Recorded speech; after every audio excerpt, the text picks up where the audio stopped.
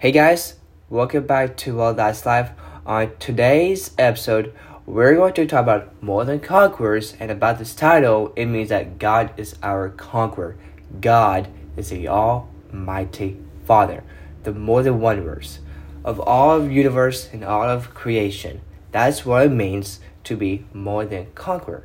So we'll look at some verses as we read in Psalm 105. Give thanks to the Lord, call upon his name. Make known his deeds among the peoples. Rejoice in what you want under the name of the Lord, so you can receive Christ Jesus to receive eternal life. Sing to him. Sing praises to him. Worship him. Tell all of his wondrous works that you have done in our lives.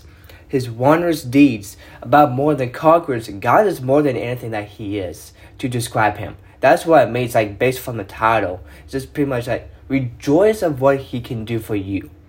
More than anything, God can give you anything, but you can rejoice in his name. There's glory in his holy name. Let the hearts of those who seek the Lord rejoice. Sing praises. Tell all your wondrous works and deeds into our lives, so we can seek your kingdom. Seek the glory. Tell your wondrous deeds into our lives. Tell all your wondrous works and all these things, so we can receive them, which is eternal life. Christ Jesus, he is in our hearts to succeed for all these things. For all these things is eternal, faithful. Everything, describe everything. God is a holy Father. Seek the Lord and his strength. Seek his presence continually.